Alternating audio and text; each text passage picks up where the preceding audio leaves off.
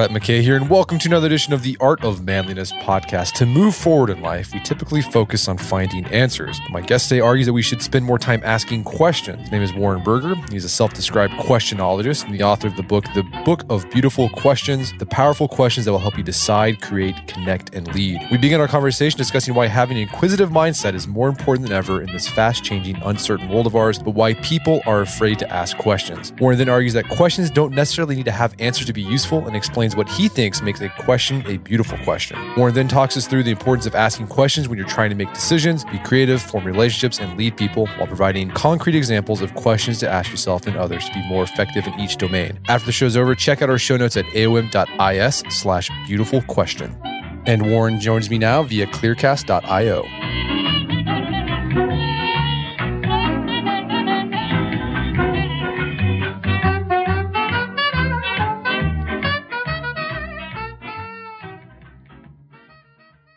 All right, Warren Berger, welcome to the show. Thank you, Brett. It's great to be here. So you are a self-proclaimed questionologist. You've been spending a lot of time thinking and writing about what makes a good question a good question. And you make the case that to move forward in life in today's fast-changing world, we need to ask more questions, which is, it's kind of counterintuitive because we think if we want to move forward in life, we're looking for answers. So what is it, how can asking questions improve all facets of our life, personal, business, etc.? Yeah, I think of questioning as a mindset and a way of looking at the world around you, with sort of an open and curious mind. And I think it's more important than ever these days to approach life that way, that I'm open to learning. I'm going to question the information that comes at me. I'm going to question the assumptions about why things are the way they are. I'm just going to go through life with that kind of an attitude. The reason I think it's more important than ever is because the world we're in right now is, first of all, think about what's going on with the glut of information, right? And we all know about this situation of bad information coming at people and distorting their views. And so in a way, it's more important than ever that we be questioning just basic things like the news information that's coming at us or the stories that we're being bombarded with on websites. So on that basic level, it's important. But I think it's also important in the larger sense that we're in a world now where everything is changing all the time. And so maybe in the past, you could coast a little bit on what you knew. You'd sort of go through school and go through college and pick up a trade or whatever, pick up a body of knowledge, and then kind of coast on that for a while. But today, I don't think there's any coasting. Everything changes so fast that all of us almost have to be in constant learning mode. And that's why questioning is so important, because questioning is how you learn, you just that willingness to ask questions and take in new information and consider new points of view. That's what's going to enable you to keep learning, and the learning will enable you to keep adapting and growing. Yeah, I like what you said about it's an attitude you take towards the world. When you're talking about, all this glut of information, it's really easy to get cynical. Yeah. But it seems like questioning is a positive alternative to getting cynical. Yeah, it is. Because part of what goes on, I don't know if you've noticed this, but I notice with cynical people, they have this attitude like, oh, I've seen it all. I know it all. Like, they always seem to take this view. Oh, I've seen this before. We've heard this before. And so part of what their cynicism is built on is this idea that they've kind of already figured out the game, and there's nothing new for them to learn, and that's a really bad. I think that's a really bad attitude, because that kind of traps you in your current thinking or your current worldview. So I think it's just really, really important to have that openness. That's what's going to keep you. It's going to keep things fresh in your life. It's going to keep you open to new people, new ideas, and it's just going to make you a better person overall. But what holds people back from asking questions? Because people don't like asking questions, particularly as you get older. You start asking fewer questions. What's going on there? Yeah, there's a few things going on there. It's really interesting. If you look at the research on questioning, we all kind of have heard, or we all kind of know from experience that kids are good questioners, right? The kids ask a lot of questions. That's kind of a known thing. And what's interesting is if you look at that, the research totally bears that out in terms of numbers. Kids who are 3, 4, 5 years old are asking just thousands and thousands of questions. But then what's interesting, and what a lot of people aren't as aware of, is that there's a drop-off that happens when kids get to be 6, 7 years old. And as they advance through grades of school, they seem to ask less and less questions. And then that continues into adulthood. So I think, it's interesting to think about why that's happening. I think there's a lot of things that work against questioning. I think of them as the enemies of questioning. And one of them is just, that fear of admitting to the world or to people around you that you don't know something. So if you're asking a question, it must mean you don't know something. And therefore, we think, oh, well, that's revealing a weakness. That's revealing something that's lacking in us. So over time, we seem to get defensive about that, and we don't want to want to admit that we don't know something. So that's a big enemy of questioning. And then there are just other things like time. We get very conscious of having to get things done and move forward all the time in our lives, and questioning. The very act of questioning, to me, is a kind of stepping back. When you ask a question, it's like you're stepping back. You're saying, hold on a second. I want to know this, or I'm wondering about that. And to a lot of people, that seems almost like it's not productive or something. It slows things down. So that's another sort of thing that works against questioning, is just the pressure for answers and to get things done and to just, keep moving forward. And then, I would say one other thing that works against questioning, and this sounds odd, but is knowledge. Kids, when they're very young, aren't weighed down by a lot of knowledge. And so they're asking questions all over the place.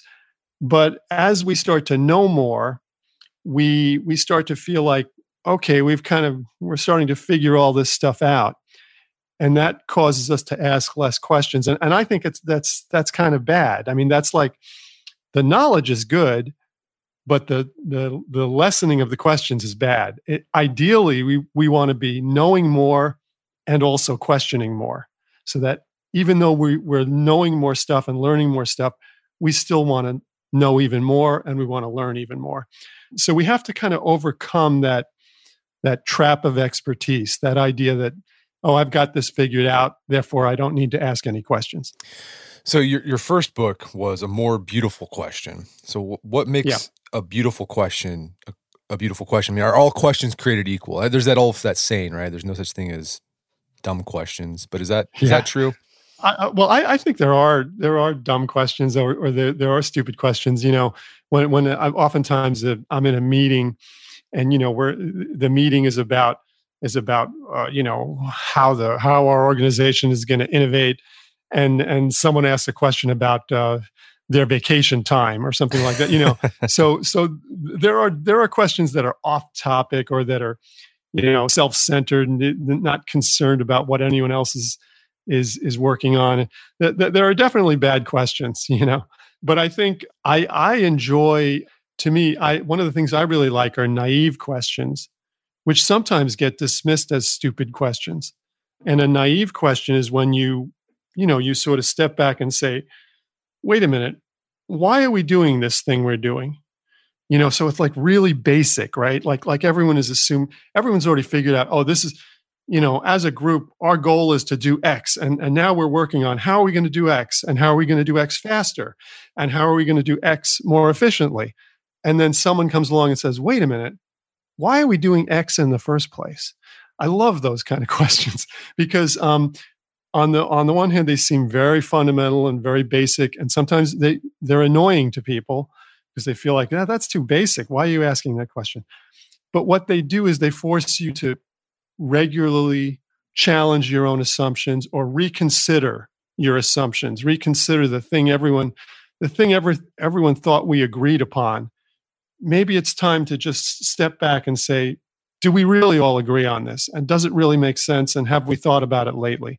So I love naive questions. To me, those are beautiful questions. But in general, the way I would define a beautiful question is a question that's ambitious. So it's not like, what color should we paint the walls in our kitchen? And that's a fine question, but it's not particularly ambitious.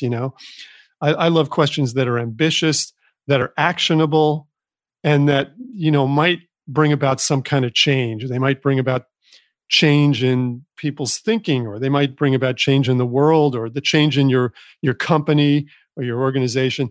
So if you were to ask a question like, how might I help this organization to do a better job of communicating with each other? Like maybe you've noticed that there's a real lack of communication in your group or your organization, and you sort of pose that question to yourself. I love that, because that's a beautiful question. I mean, that's ambitious, right? But yet it's something you might be able to actually work on and do something with. And it's a question that if you answer it, it could change things. There could be a change that comes about because of that. So that's the way I define a beautiful question. I love that. My favorite questions, I think this is kind of in line with what you're talking about, are the questions that don't have an immediate answer, or they don't even have an answer at all, but like they just get me thinking. Yeah. Like those are my favorite absolute questions. Oh yeah. Yeah. And they can be, those questions can come from anywhere. There's a story that I tell in my first book, A More Beautiful Question, about the Polaroid instant camera and how it came about because the founder of Polaroid, Edwin Land, was out one day with his 4-year-old daughter, and he was taking pictures with a standard camera back in the 1940s. And of course, in those days, you took a picture, you had to send the film out and wait for it to get processed and all, and it would be days and days before you ever saw the results. And so he tried to explain this to his daughter, his 4-year-old daughter, and she said, I don't understand. Why do we have to wait for the picture? So that question, just blew his mind. It just shifted Edwin Land's thinking, because it's so obvious and so fundamental, but he'd never really thought about, why do you have to wait for the picture? And what if you didn't have to wait? What if there was a way to, create a camera where you could get the results right away? And that became the basis of him creating the Polaroid instant camera. So I think what's interesting is, the questions have this power. The right question has this power to unlock something in our minds or in our imagination that can be really amazing. You can do this in your own mind. You can do this by asking yourself a great question, or sometimes you can do it to other people. When you put a great question out there, it can just trigger something in other people, and they'll say, wow, I never thought about that question before, but I'm going to think about that. That's got me going. Yeah, and the one great thing about those type of questions is that you might not even get the answer you were thinking you would get, right? If you just go with right. that openness, it's like you throw it out there and it could go somewhere completely different. But it's because of the question. Yeah, well, what I think of is the greatest questions, the most beautiful questions. First of all, there's no simple answer, right? You can't look it up on Google. If it's a beautiful question, like how am I going to bring about change in this situation or in my life, you're not going to find the answer on Google. You have to sort of, as I like to say, you have to do a different kind of search. Google's not going to help you. And I love that. I mean, I love the idea that we can and we should pursue really ambitious questions that don't have easy answers. And we don't know where they're going to lead us. They may lead us somewhere that's not what we expected. That's in a whole different direction than we thought starting out. So in your latest book, The Book of Beautiful Questions, you get really specific and offer suggestions, like with specific questions for different facets of our life. And the one section I found really useful, and I've been using in my own life since I read this book, is the section on, using questions to make better decisions. Yeah. Well, let's first off, like, how do people typically, by decisions, let's say we're talking about big decisions, like, not what you can eat, what am I going to eat for breakfast today? Though you can question that, right? Right. But like the things like, should I take that job where I have to move my family? Right. How do people typically approach decisions like that without asking questions that prevent them from exploring different options or even eliminating options, right? Yeah. Well, there's this very popular expression of going with your gut, right? And that's what a lot of people do when they're making decisions. They kind of go with their gut instinct.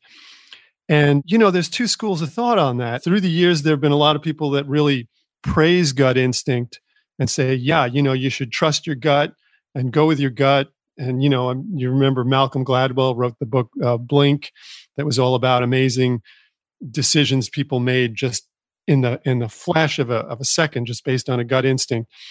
So there's a whole school of thought that says, just make gut decisions and it's great.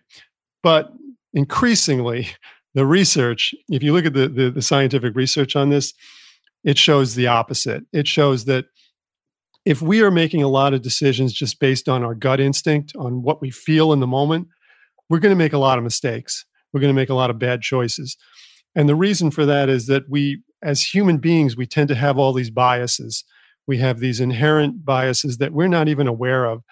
And the biases can be things like, we're biased in terms of short term instead of long term. We tend to be much more focused on what's happening right now as opposed to what's down the road. We have a bias that's sometimes referred to as the negativity bias, where we're biased. Negative things have a much bigger impact on us in our minds than positive things. And we have a lot of fear. So we make decisions sometimes based on fear. So the point is, you have all these biases and assumptions and things like that are going to cause you to make a decision that might not be the best decision. So I guess the case I'm making in the decision-making chapter is that you need to slow down the decision-making process a little bit if you can. Obviously, if you have to make a snap decision because of the situation, then you make a snap decision. But if you have time, take advantage of that and think about your decisions more. And one of the ways you can do that is by asking yourself questions and asking other people questions. It's one of the ways you can bring more, sort of more information into the decision-making process and open up more possibilities to choose from, more options.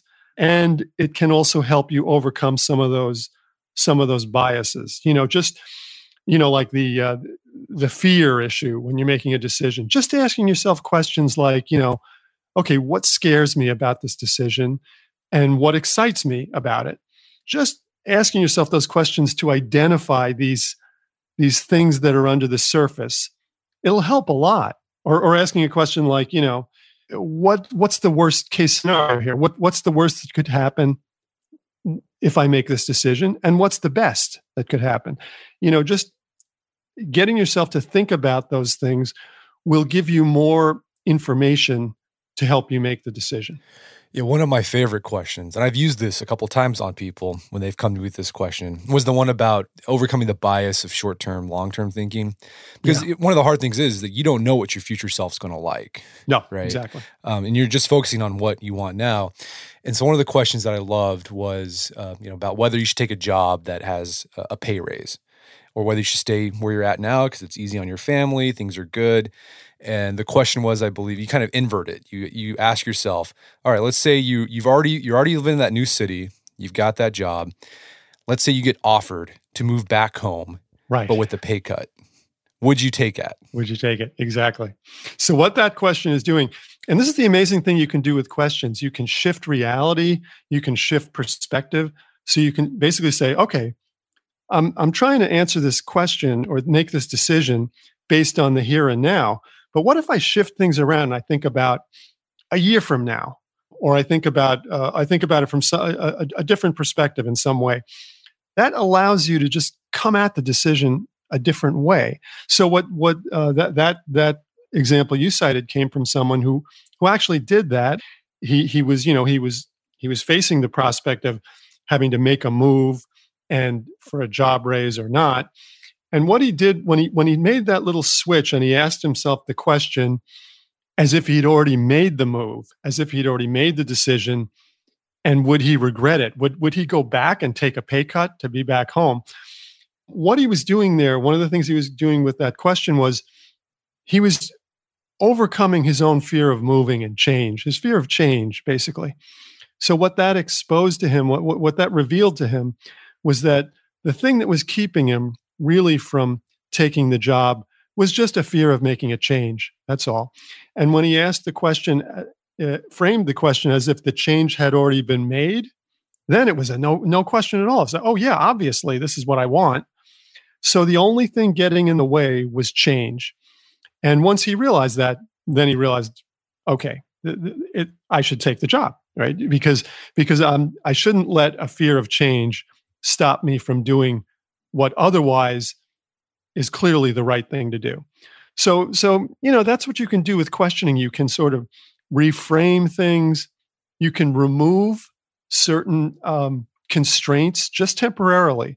I love the question that's in the book called, "What would I try to do if I knew I couldn't fail?" Right? That's a very popular question right now in Silicon Valley. They love to ask that question.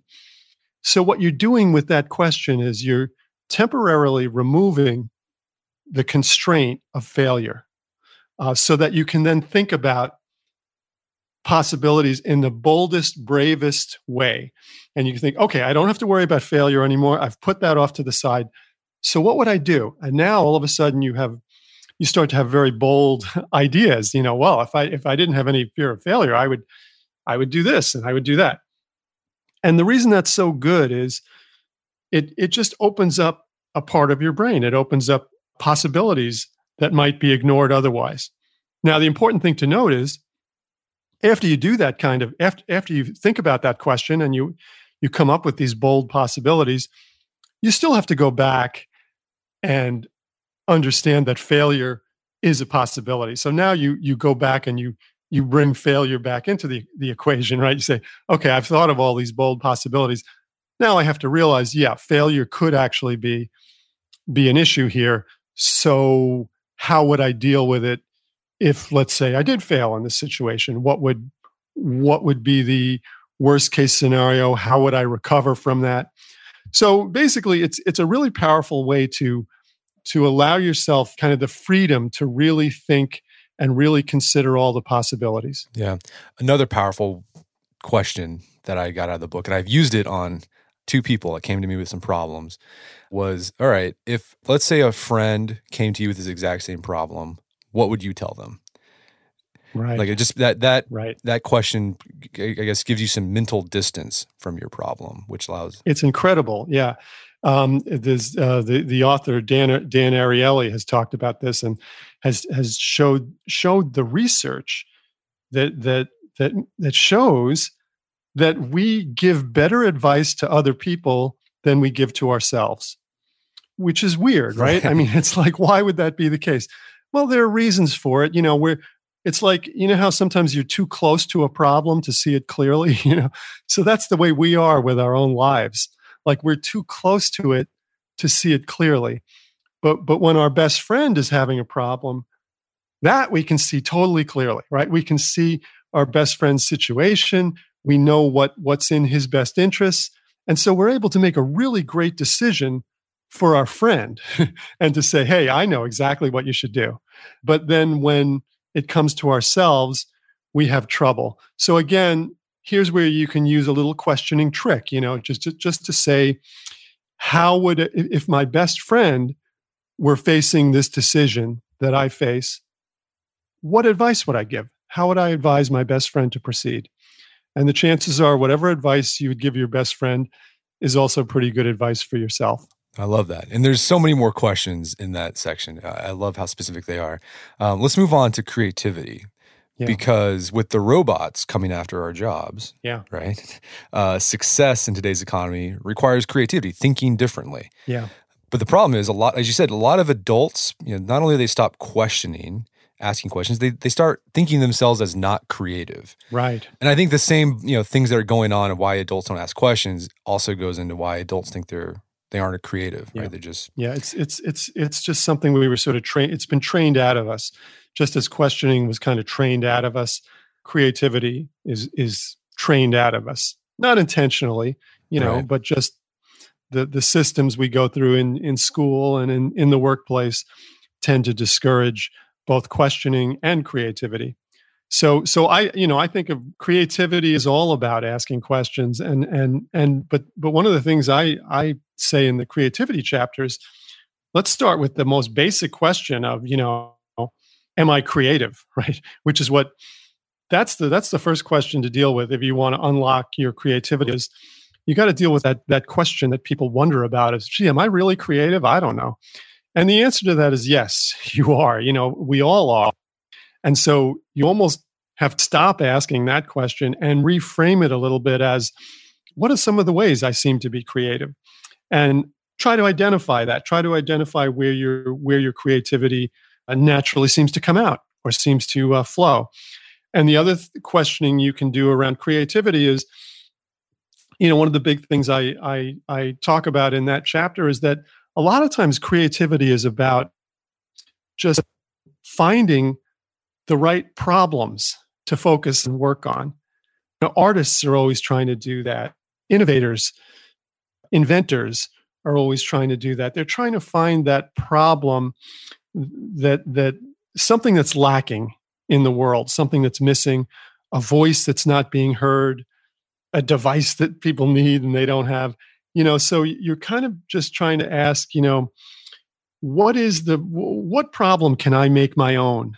What problem can I take ownership of and work on? And so that's a big question.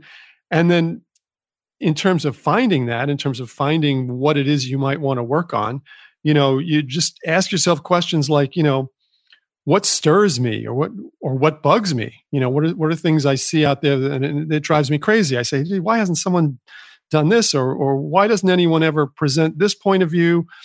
Look for the things that somehow raise your emotions a little bit or really, really engaged. And that may be the area where you want to search for a particular that you want to tackle. Yeah, I think you mentioned, I think it was David Kelly, the guy at IDEO. He keeps like a notebook. IDEO. He keeps like a list, like a notebook of like annoyances that come up throughout the day. Yeah. So when he's walking around, every time he finds something that annoys him, like, the fact that certain kind of doors have to be pulled out instead of pushed in or whatever, he will make a note of that. And, his company they're always working on innovations. They're always working on new ways of designing things. And so he's just got this long list of things that he thinks could be better designed. And I think all of us can find things like that. Now, it doesn't mean that we're gonna change every little thing that annoys us, but it just means you're looking for areas of opportunity. And somewhere among that, in that long list that you start to compile, there may be something that you can actually decide, you know what, I'm not just going to complain about this. I'm going to try to do something. I'm going to try to take ownership of this particular problem or this particular challenge. We're going to take a quick break for a word from our sponsors. And now back to the show. Yeah, one thing I've read about creativity is they've done these experiments with kids and adults where they'll, give them a box of just stuff. And the kids end up coming up and they had to solve a problem with just random stuff. It'd be like a hammer and a piece of cardboard or paper towel tube. And the kids are able to come up with a lot more solutions than the adults. And they think they say it's because, when the adults see a hammer, they think, well, you just hammer nails with that. A kid sees a hammer, they don't know that. That's not encrusted in their brain yet. So some other questions would just be making assumptions about stuff, or asking questions that challenge the assumptions of everyday life, right? Yeah. And the other thing that kids are really good at, and we can all learn from, is kids will just try stuff, so they won't think about it. They won't worry and be paralyzed by what should they try. They'll just go ahead and try it. So what they're doing there, it's interesting. They're acting on their questions immediately, right? So there's if you could see inside their head, they're saying, what if I try this? Okay, let's try it. What if I turn this upside down? Okay, let's turn it upside down. So they're constantly questioning, but then they're also acting on their questions really quickly and turning them into little experiments. And that's one of the reasons why if you give a kid some type of a little building project, with some funky raw materials, duct tape and straws and things like that, they'll be able to build something much faster than an MBA graduate would be able to do it, because they're just natural born experimenters, and they'll start trying stuff right away. So I think of that as a form of questioning too. I mean, they're always in that mode of, hey, they're always in what if mode. What if I try this? What if I try that? So another area you talk about in the book are relationships and questions in relationships. And that, I think, again, people don't ask a lot of questions in relationships because questions are scary. They're afraid of the answers they might find out, or they're afraid that the question will come off as too intrusive, challenging. But you argue that no, questions can actually really strengthen relationships, both personally and in business. Yeah, it's questioning. Questions seem to do three things that are important for relationships. Number one, they show interest. So when you ask a question, you're showing interest in the other party. Number two, they create understanding, because as you ask questions, you get information back, you understand more. And the third thing is they build rapport, because they create conversation, they generate conversation, which in turn builds rapport between the two parties. So I think of those as like the three legs of the relationship stool, right? The three legs that a relationship can be built on. And it's really interesting because it matters, and it works both with new relationships, so people you're just meeting, as well as established relationships, people you might be really close to. It's important in either case. If you think about it, with a new person, you want to show interest. You want to create understanding and build rapport. That's all really important to creating a new relationship with someone. But those things are also important with your girlfriend of 10 years, or your spouse, or your brother, or your father-in-law, or whatever. It's you want to, even though you've known that person for a long period of time, you still want to show interest. You still want to create more understanding, and you still want to have that rapport. So I think questioning it's a really, really valuable tool for that. People worry about it, that it might be intrusive or something when you ask people questions, but it's not really the case. For the most part, people are flattered when you ask them questions, as long as you ask the questions, in the right way. I mean, the questions should be coming out of curiosity. They should seem somewhat authentic, like you really are interested. If you're asking kind of rote questions that, like, what's up, those don't have that much power. But if you're asking questions that really seem to show interest and curiosity, generally people love that, because hey, they love that someone's curious about them. Right. Well, I mean, you highlight this Arthur Aaron. I mean, I think his list of 36 questions you can ask that can possibly lead to love. Yeah, he did. He's been doing these experiments for years. He's a psychology professor who's specialized in intimate relationships and whether people could build intimate relationships, essentially whether they could fall in love with each other by talking to each other in certain ways. and one of the things he found was that asking questions of each other, if two people, are, let's say, getting together for the first time, they're on a date or something, and they ask questions of each other, it was really, really powerful. And then he started trying to figure out, what kind of questions are the best ones. And he ended up coming up with 36 questions that were, they're all about, like, if you could have dinner with anyone in the world, who would it be? Or, how would you describe your relationship with your mother? And there were these sort of questions that got at deep beliefs and feelings that a person might have. And he found that if two people did these 36 questions with each other, it was pretty amazing. By the end of the experiment, or the question asking session, they felt very close to one another. A few of them actually did fall in love. One couple got married after they did his experiment. And so, but his point was, again, coming back to that idea that just by showing the interest is really important. And then by creating an understanding, the questions, if they're good questions, will help you start to understand this other person on a much, much deeper level. So I think it's really valuable. I think guys, especially, guys can really benefit from this information, because I think women tend to be pretty good question askers, especially, let's say, on a date. Women will tend to ask questions, but guys a lot of times don't. And I'm not sure. I think it may have to do with guys sometimes feeling like they have to make a good impression on a date, and that the way they're going to impress someone is by, telling stories or telling jokes or whatever, just kind of showing something about themselves. So they tend to forget about asking questions. And so they're missing a really, really important thing, a really important element that could really help them build a rapport with the other person. Yeah. And one of the insights I got from there was really powerful. Is like, you can start off with those superficial questions that you usually do on a first date, like, how many brothers and sisters do you have? Mm-hmm. But then you go deeper and be like, what made you the most different from your siblings? Right. Exactly. Yeah. The deeper you can go on questions, and people worry about asking deep questions too soon. But one of the people I quoted in the book said, he believes just jump right into the deep end, the deep end of the pool, because, there's no point wasting too much time on a lot of surfacey, shallow questions. They're not going to get you that much information. But as soon as you start to ask a fairly deep question that really gets at someone's feelings or what makes someone special or different, as soon as you start to ask those questions, that's when you're going to start to be making a connection with that person.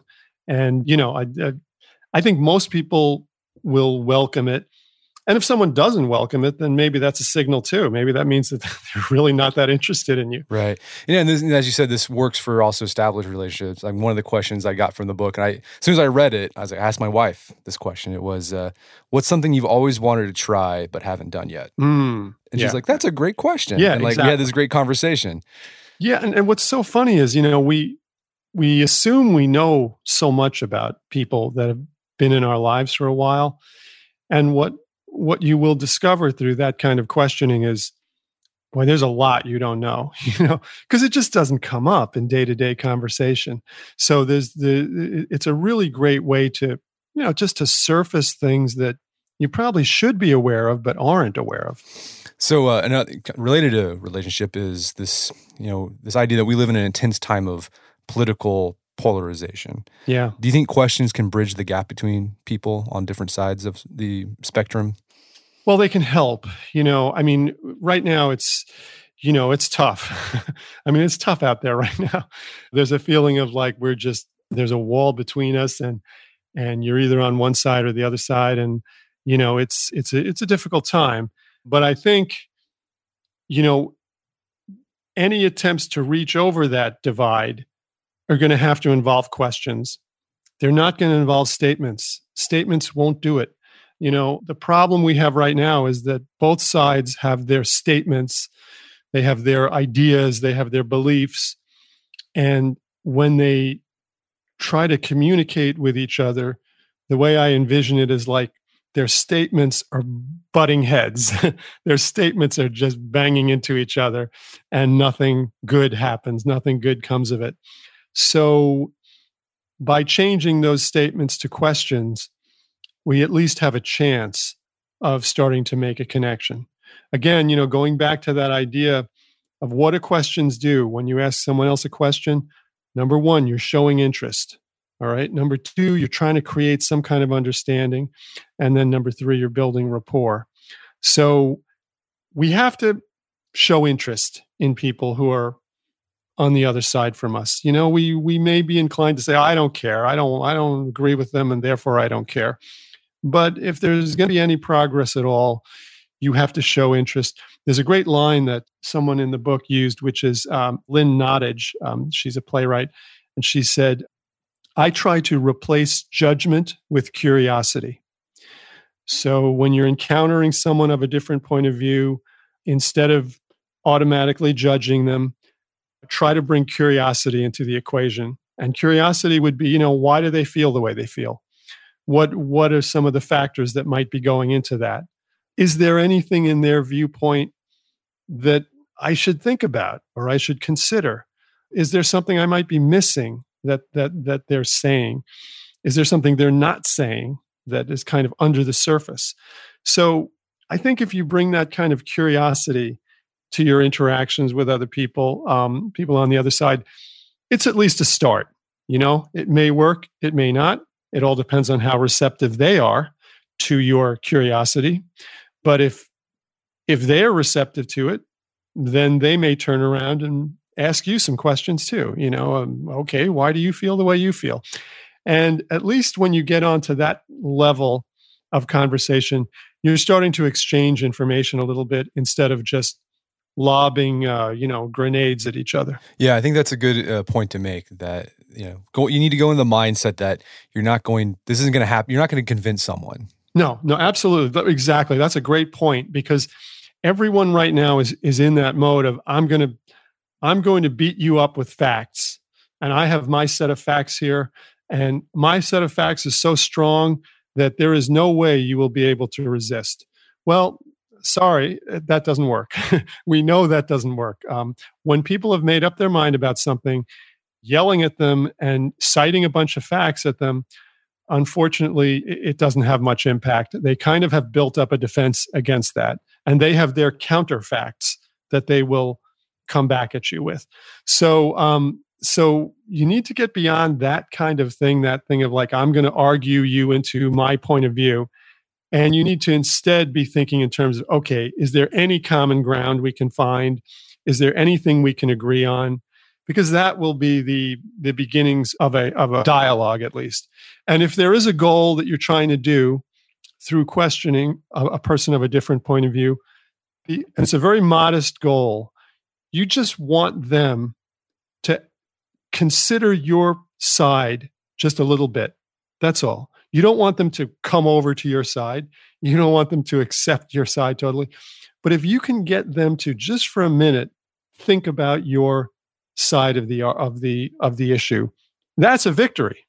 So that it's a small victory, but it's a victory, because at that point they've gained 10%. They've gained a tiny bit of understanding of your side, and that's a good start. Yeah, I mean, a question you can ask for that, I think you mentioned in the book, was, is there anything about my position that you find attractive? Exactly. Right. That's a very powerful question. Another way another trick you can use with questioning is, you can say, here's my position, on a scale of 1 to 10, or how much do you disagree with it and how much do you agree with it? And the reason that's a really effective question is because even if people disagree with your point of view, rarely will they put it at the lowest number. So they won't say, "Oh, I give your point of view, I give a 0." I don't. Usually they'll say, "Well, on a scale of 1 to 10, I'll give your point of view maybe a 2." And then you can say, "Okay, why are you giving it a 2? What is it? What is it that gives it a 2 instead of a 0?" And at that point, you're forcing them to articulate the positives in your argument. You're almost forcing them to articulate your side of the argument a little bit. So again, it's just a way to make that little shift of perspective where all you want someone to do is to think about your side just a little bit. And by the way, you should be doing the same thing with their side. I mean, it's not fair to think, I want them to think about my side of the issue a little bit without also saying, I'm willing to think about their side a little bit too. Yeah, that 1 to 10 trick, that reminded me, it's completely unrelated to polarization, but Tim Ferriss, we had him on the podcast a while back ago. Yeah. One little trick he had was when he goes to a restaurant and he's asking the waiter, is this meal good? Is this dish good? He asks, on a scale of 1 to 10, what would you rank this dish? But you can't say 7. Uh-huh.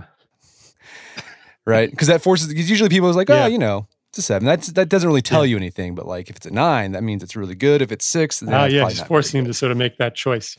Yeah, that's interesting.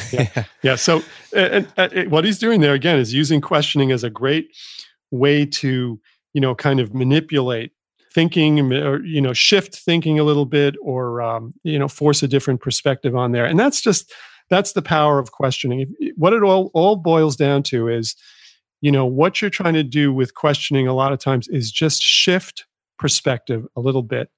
We all of us tend to have a narrow perspective. We're looking at things just through tunnel vision. And, what you want to do is open it up a little bit, open up that tunnel vision a little bit so you see more, you consider more, you take in more information, and you have more possibilities to choose from. You have more points of view that you're considering. You want to do all those things, and questioning helps you do all those things. The last section was about leadership. Leaders need to ask more questions, which is counterintuitive because we think of leaders as the people that have the answers, right? The buck stops with me, as Truman said. But why do leaders need to ask questions? I think that's kind of the old model of leadership, right? It's the idea that the leader has all the answers, and to some extent there are still a number of leaders who still operate that way today. But I think there's a new model of leadership that says you should be a questioning leader. The reason goes back to sort of what we were talking about at the outset about this sort of changing world we're in now, where everything is happening very quickly. Change is going on all the time, and the idea that a leader can have all the answers is sort of obsolete. I mean, a leader in today's world should be very open to new information, should be soliciting points of view from all around him or her, and should just be questioning, why are we doing things this way? Or how should we react to this new change that's going on? A leader today just has to be a questioner, has to be curious, and has to be open-minded. If not, what the leader's going to do is lead people off a cliff, because what will happen is the leader will be operating in with very limited information, with a very sort of biased point of view about what works and what doesn't, and it's almost bound to fail in the world we live in today. Yeah, and this is not to say that leaders don't have a vision, right? Leaders have a vision, but they ask questions to get to that vision. Yeah, and they question that vision constantly as they go along. So they ask questions to establish the vision, starting with, what is my vision? Right? Pretty basic, right? But you do have to ask yourself that and articulate, what do you really believe? Why are you a leader in the first place? Why do you want to be a leader? And what are your sort of core values, right? So you need to ask those questions in the beginning and articulate that vision. But then you also need to be questioning that vision as you go along, because, as I was saying, it's like change is so constant now that the vision that you came up with at the beginning of your venture, whatever it is, might not hold up as well now as it did a few years ago. And maybe it needs to be changed or just fine-tuned in some way.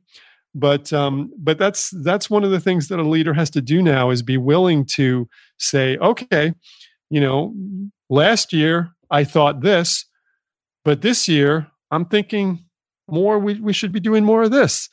And that's okay. That's actually what you should be doing now as a leader. You should be totally open to that kind of adaptability based on the change that's going on. It doesn't mean you're wishy-washy. It doesn't mean you don't have that core vision. You can still have those core values, that core vision, but it has to be much more adaptable now. It has to be more flexible. You see people leading companies now who are having to ask questions like, what business are we really in? Like last year we thought we were in the shoe business, but now people aren't buying shoes the way they used to, and maybe we need to adjust the model. So I think it's just become kind of a fact of life for leaders now, and it's challenging because it requires almost a different skill set than leaders are trained and are used to using. That top down model of leadership where you're supposed to make snap judgments and then execute them. This is a different skill set. This is more of the questioning leader has to be someone who's willing to show a little bit of vulnerability, which old leaders necessarily weren't used to and didn't like to do.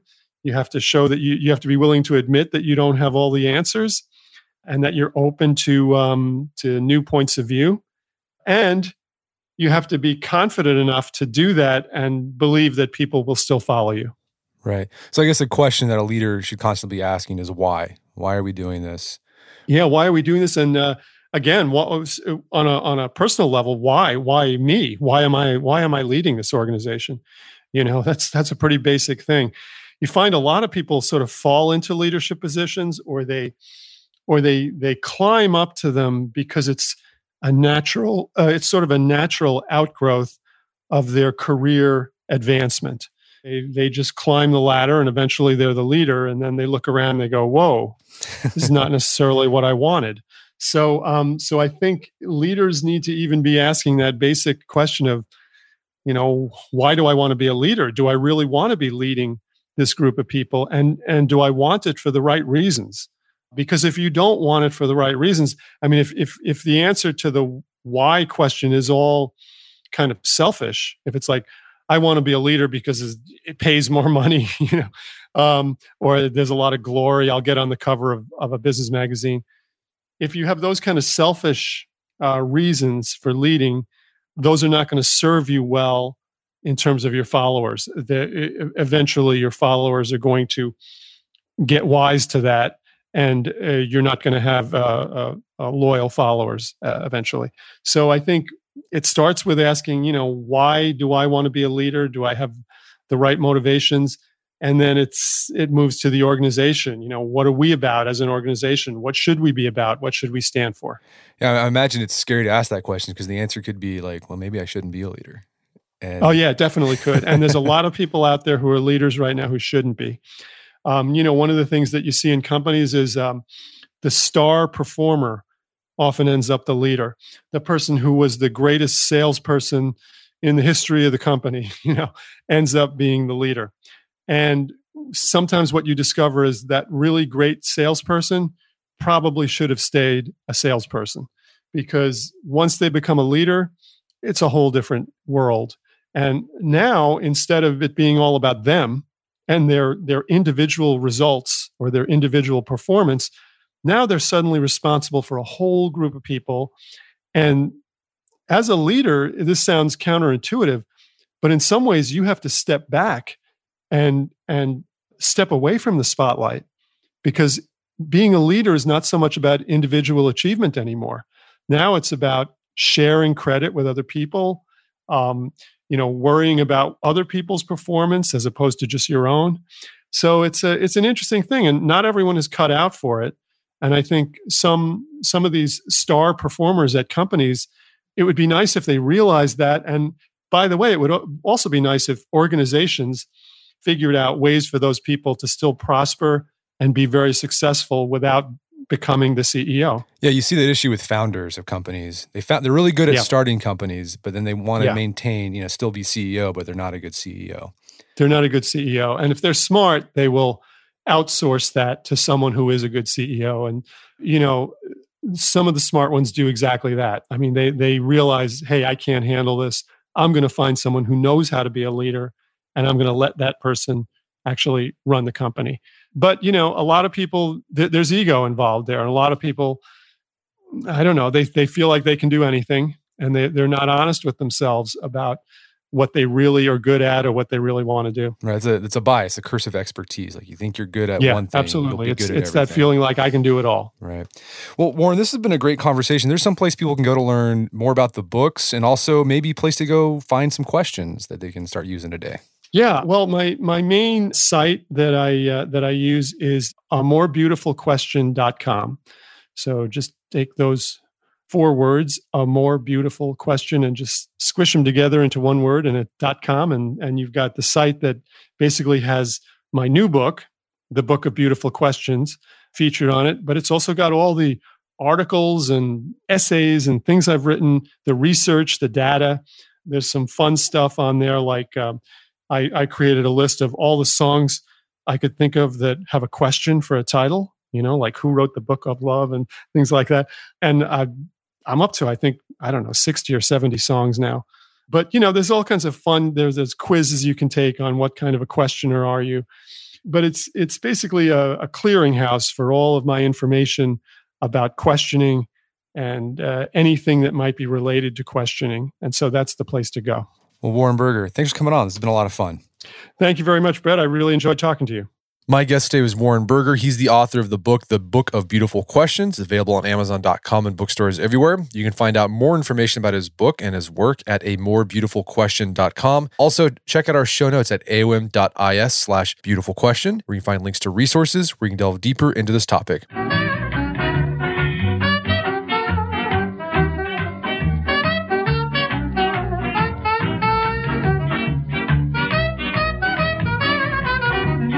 Well, that wraps up another edition of the Art of Manliness podcast. For more manly tips and advice, make sure to check out the Art of Manliness website at artofmanliness.com. And if you enjoy the show, you've got something out of it, I'd appreciate if you take 1 minute to give us a review on iTunes or Stitcher. It helps out a lot. And if you've done that already, thank you. Please consider sharing the show with a friend or family member who you would think would get something out of it. As always, thank you for your continued support. And until next time, this is Brett McKay telling you to stay manly.